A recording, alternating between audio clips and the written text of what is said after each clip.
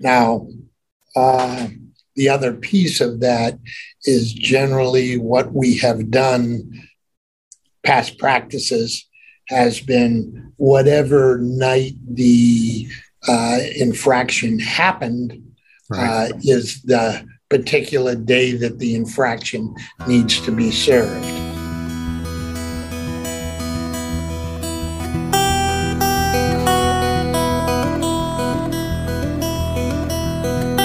Steve Sherlock here for Franklin Matters, Franklin Public Radio, anywhere on the internet at WFPR.FM and in the local Franklin area Mass dial, FM dial at 102.9. There was a town council meeting last night on a Wednesday. This is a Thursday morning, and we're going to do another one of those town council quarterbacking sessions with our town council chair, Tom Ursa. Tom, good morning. Happy Thursday. Good morning, Steve. Happy Thursday to you. Week to week, only a week in between for this one. We had two in a row because of school holidays and people going away and so forth. So we had back-to-back meetings. So yeah, it doesn't happen too often, but it does, and that's okay. You still conducted business, and we'll get into that. So for those who are listening, clearly, if you've listened to us before, you kind of know the routine. For those, if you haven't listened before, what we're attempting to do is kind of the two major questions from last night's meetings. Okay, what just happened? And what does it mean for us Franklin residents and taxpayers? And while last night's meeting respectfully was about 70 minutes or something like that, it certainly was not so long. You've had 2 and 3 and 4 hour meetings, but we'll condense it for the listeners and give them the key points, and then they can go dig into the docs, which were released, and certainly the recordings, video and audio will be available shortly from both Franklin Matters and TV, and they can go further into the details as required. So we started last night with our recognition, relatively unusual to the extent that we usually have the police, or fire, et cetera. But this is a local business owner, an immigrant as well, I've been following since he opened his Shades and Place shop in 2009. Roger Malgahe's got a nice award. Yes, he did. And it's great to see again when we have these proclamations and recognitions. It's really good to help celebrate the accomplishments and achievements of our local residents. And this is really one of those really good ones where Roger was a recipient of the Immigrant Learning Center's BM Portnoy Immigrant Entrepreneur Award for outstanding business growth. Yeah, that's a mouthful. It's a mouthful for sure. But it was really, really nice to see this happen and help celebrate with Roger and his wife the award. And I think what shouldn't go unnoticed here is this is through the pandemic, too, when things for all businesses were not easy. So this is just one of those where it was really nice to be able to help celebrate and recognize Roger on his achievement and his winning of the award. And certainly this is picking a business out because he got this particular award, so you recognize it as well. But I think the other piece that's key is there are a lot of businesses, I think, that are certainly potential for those kinds of awards. And while some of them are relatively new, Roger, as I mentioned, he did his shop opening in 2009. So that's, 13 years ago. He started really becoming established, and it's been a struggle. It's been an evolving process, especially in kind of the home decor, window shades. I mean, this is not a dynamic, very exciting industry, but, he delivers the service, he delivers the product, and he's built the business, and he's been sharing that with others. So it's all good, really. And I appreciate the council for recognizing him because he got this award. Mm-hmm. For sure. Hopefully we'll see more of these, because clearly, as you're aware, and for those listeners, there are other relatively young businesses in Franklin, and we just need to continue to support local, shop local, shop Franklin, Franklin First. I mean, there's a number of acronyms that people have been coming up with. One Franklin, all of the above. All of the above. Buy local first. If it's Franklin, we want it, and we want to do it and support them. And then you had some serious business, and this is one of the few times where, for the listeners, clearly the town council generally is a legislative and oversight body, but you actually had some action in an administrative role last night with some alcohol beverage license compliance check failures, which don't happen that often, but they do from time to time, and last night was one of those times. Yes, and it's always unfortunate when these things happen. But last night we had 3 local businesses that had to come before us because of their failure to pass a compliance check. And basically what that amounts to is periodically the police go out and do basically what amounts to a sting operation, where they go into local businesses that serve alcohol and, with an underage individual, not with fake IDs or anything like that. The chief made a point of actually removing the ID from the individual. Exactly. They don't allow them to go in with any ID of any kind, and they try and buy alcohol. And if they are successful in doing that, obviously the police are right outside the door, and then citations issued, and they have to come before the council. We have to deal with those issues. Now, there were, I believe, 33 or 30-something compliance checks scheduled that evening. I think there were 6 or 7 that weren't serving alcohol at that particular time for one reason or another. But of the balance, 26, I guess, there were 3 that failed. So we had to... Chief Lynch and Lieutenant Zimmerman, who was in control of the operation, presented to us last night. And as we have done in prior situations like that, certainly in my tenure, we have put together kind of a guideline to go by as to what happens when this, and trying to be consistent.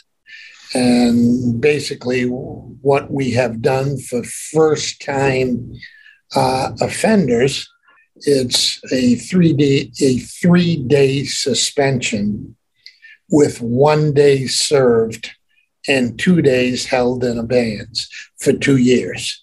So that if in fact there was another compliance failure by that business, we would institute the balance of the 2 days. So basically, that's kind of the process. All 3 of these were first-time offenders. But unfortunately, what happened last night, there were 2 of the 3 that did not show up and to the hearing. Now, that's unusual. That is very unusual. That had not occurred in my 15 years reporting. Yeah. And Attorney Searle mentioned that as well. I'm sure he goes back further than I do, but exactly. So I think, one of the things we're going to do. So what we did last night was the 2 that weren't there, we continued the hearing till our next meeting, and then with a request, we will have them present at our next meeting, and we'll follow up with that to understand, first of all, why they didn't show at the prior meeting. So those two were continued, though, and those were the 7-Eleven up on King Street and Liquor World. The individual that was there was from Jimmy D's, which is on Union Street, and basically he accepted. He was there. He understood. It was, he had a letter that he responded to the compliance team as well as to the council, where it was a new bartender and only been there a few months and definitely made a mistake and took ownership, and he was given exactly what I just said, which was a 3-day suspension with 1 day served and 2 held in abeyance for 2 years. Now, the other piece of that is generally what we have done. Past practices has been whatever night the infraction happened is the particular day that the infraction needs to be served. So in this particular case, it was a Wednesday night. So it was agreed upon last night that, and supported by the council, that Jimmy D's would be served on the 20th, which I believe is next Wednesday. Next Wednesday. So. Yeah. Yeah, and I think the consideration as well to add to that, because he had accepted, there was no indication of him appealing with it as a time as close as that. Was appropriate, and he agreed to. And his point, I think, was let's get it over. I made a mistake. Let's just get it over and go on. Yeah. So exactly. Yeah. But those are the ones that you don't like to have come before you. But it is part of our responsibilities as a council. So unfortunately, we have to deal with them. And there may be something interesting, and I clearly would be somewhat speculative, so I want to be cautious in that regard. But obviously, the notices went out. They were standard notifications. They had been used all the time. This is the first time not only one, but 2 did not show. So at least from a notification perspective, I think the town discussion was that you're going to send kind of a certified receipt to at least confirm that they actually did get it. Right. And going forward, all of these will be certified so that we're sure that they'll get them. Because, at least take that piece off the table, so to speak. There's enough else going on. Yeah. Exactly.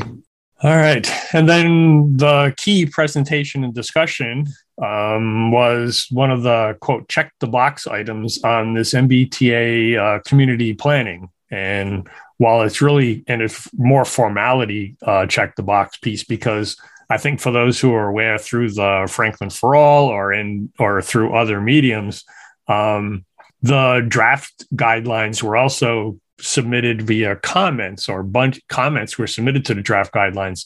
The final guidelines have not yet come out, but at least to check the box, the guidelines were reviewed in a town council meeting. So now at least we can submit our application can say we're in compliance, and that's the key piece going forward. We still have lots of work to do, but that's already planned for, and you can elaborate on that. Very much in the very beginning stages. I know the Economic Development Subcommittee has been working through this with the MBTA as well as with our town planners.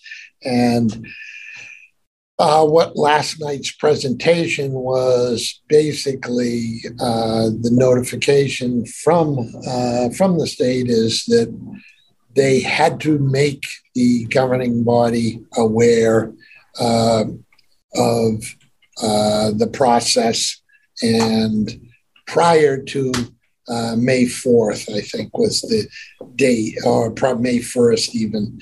And so that's basically what last night was kind of just giving us an update on, and it's really all about the downtown zoning and zoning around the MBTA stations. Franklin's unique in some ways where we have two, so some of the requirements we're able to conceivably deal with some at one and some at the other location for our stations, for our MBTA stations. So anyway, this is very, very beginning stages of this. And as you stated, Steve, the final guidelines haven't come out. So, and it could be a year before we see the final guidelines. But last night's presentation was basically just to be able to, again, as you said, check the box and making the governing body aware of what is on the horizon, let's say, as far as downtown zoning and so forth. Yeah, and for the quick reminder for the listeners, clearly housing, period, is an issue. We don't have enough, never mind affordable, never mind the right depth and breadth, et cetera, to meet the community needs. And Mass, to their effort, this is one of the keys whereby, and it kind of makes sense that way, put some housing and grow housing around the MBTA. So at least you're leveraging transit, walking, et cetera, and thereby avoiding roads and other issues with that. So that's the great big plan. And obviously the devil's in the details. We know some of them, we don't know all of them.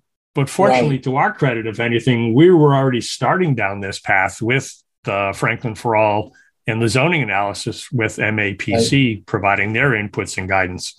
I realized there was one question, I think Brian Taberner answered it nicely, where some of the requirements as they are drafted requiring a higher density in certain areas. Our current zoning in the downtown already exceeds the minimum requirements from the state. So we're going to be in a good position, at least from that point of view. The one other question that occurred to me later was, and I think the number is like 1883 in terms of the required units from a zoning perspective. I'm curious, we may already have what that number actually is in that area. We're pretty darn close, obviously. I would think that, Yeah. So, and basically what it is, as you stated, it's a zoning ordinance or bylaw that provides for at least one district of reasonable size in which multifamily housing is permitted as of right. Mm-hmm. So again, much more to come. People can log into some of the EDC meetings where you'll hear a lot of this before it.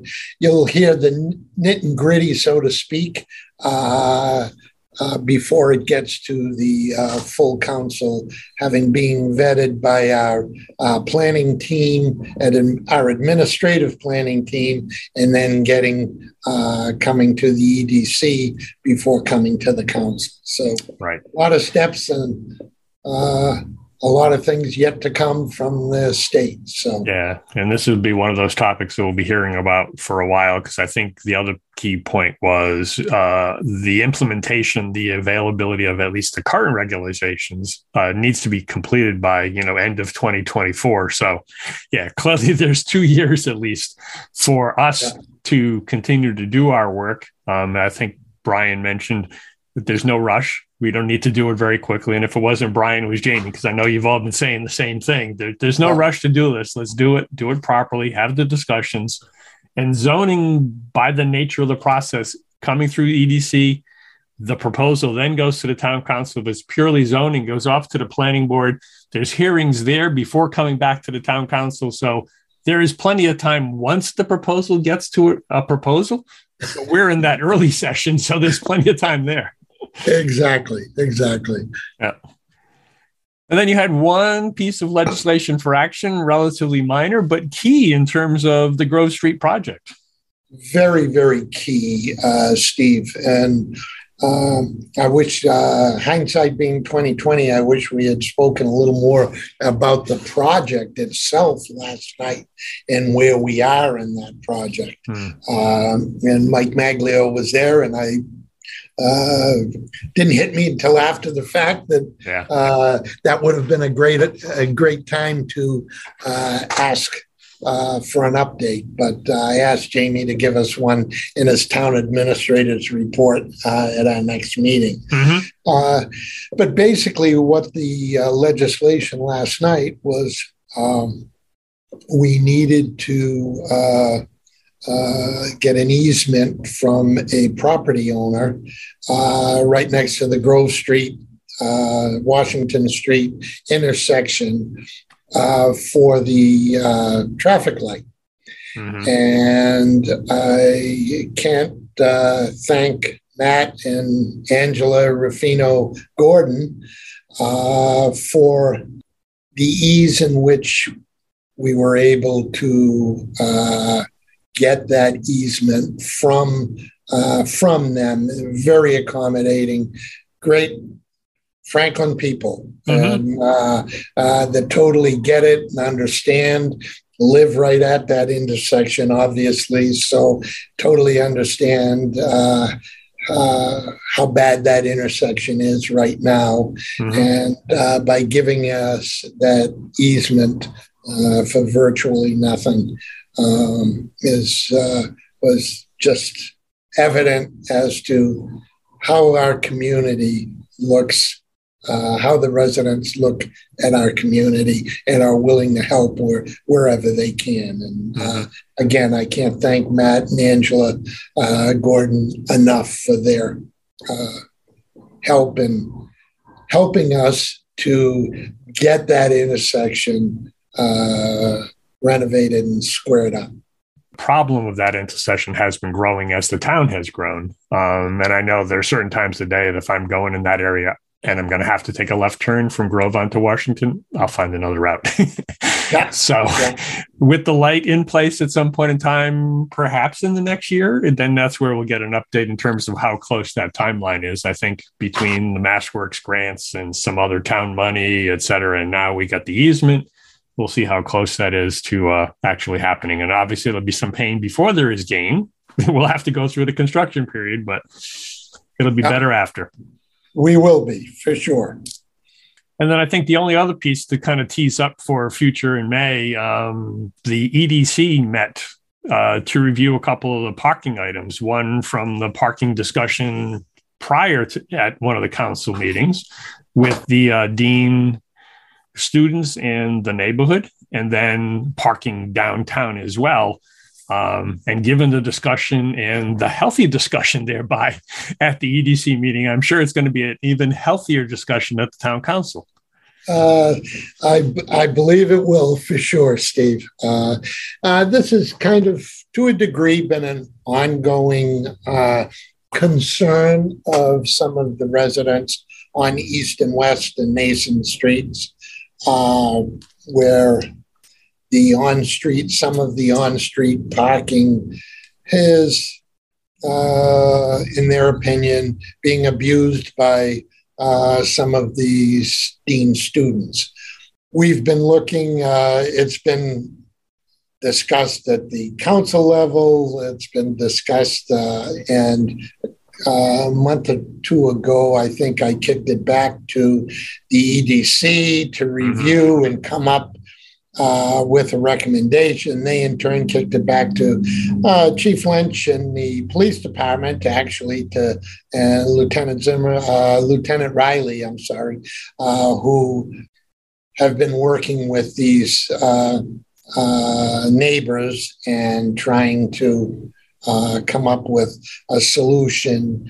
One of the things is was discussed and will be brought forward to the council, and I don't want to shield the thunder of the EDC as they come forward with the recommendation to the council. But basically, it's an increase in ticket fee.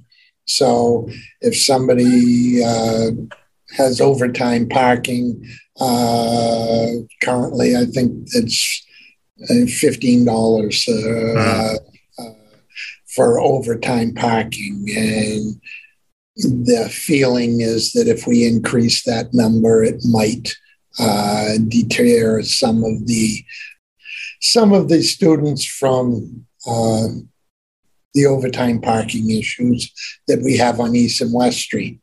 But by doing that and by increasing the parking fees, the other piece you have to look at is downtown, because it affects, now you're talking about the businesses downtown, and if somebody is overtime parking, you're increasing that fee as well. So there's a lot to consider and a lot of people, and there was some very lively discussion at the EDC, and I'm sure when it's brought to the council, there'll be a very lively discussion at the council level, but we will deal with it, and we'll make some adjustments and hope they work, and if they don't, we'll make more adjustments. Yeah, I think truly it was a healthy discussion, because clearly there was some opinions and some facts being shared. So I think anybody benefiting from having listened to the conversation certainly understands better of the multiple sides. And while we've heard from a number of folks, I'm sure we haven't heard from everybody. There may be other things out there that we want to listen to, which is why it's coming to the town council for that broader forum. So exactly. Yeah. Well, that sounds good. That's kind of the recap, as I think, from last night. Anything else to add? I agree. Okay. And we'll tease up, come back in May. We'll do this again. Thank you all for listening. And as we've said, we do this because Franklin matters. We are now producing this in collaboration with Franklin TV and Franklin Public Radio. This podcast is my public service effort for Franklin, but we can't do it alone. We can always use your help. How can you help? If you can use the information that you find here, please tell your friends and neighbors. If you don't like something here, please let me know. Through this feedback loop, we can continue to make improvements. And I thank you for listening. For additional information, please visit franklinmatters.org. If you have questions or comments, you can reach me directly at suresteve@gmail.com. The music for the intro and exit was provided by Michael Clark and the group East of Shirley. The piece is titled Ernesto Mañana, copyright Michael Clark and Tintype Tunes in 2008, and used with their permission. I hope you enjoy. And by the way, you can also subscribe and listen to Franklin Matters Radio on your favorite podcast app. Search in podcasts for Franklin Matters.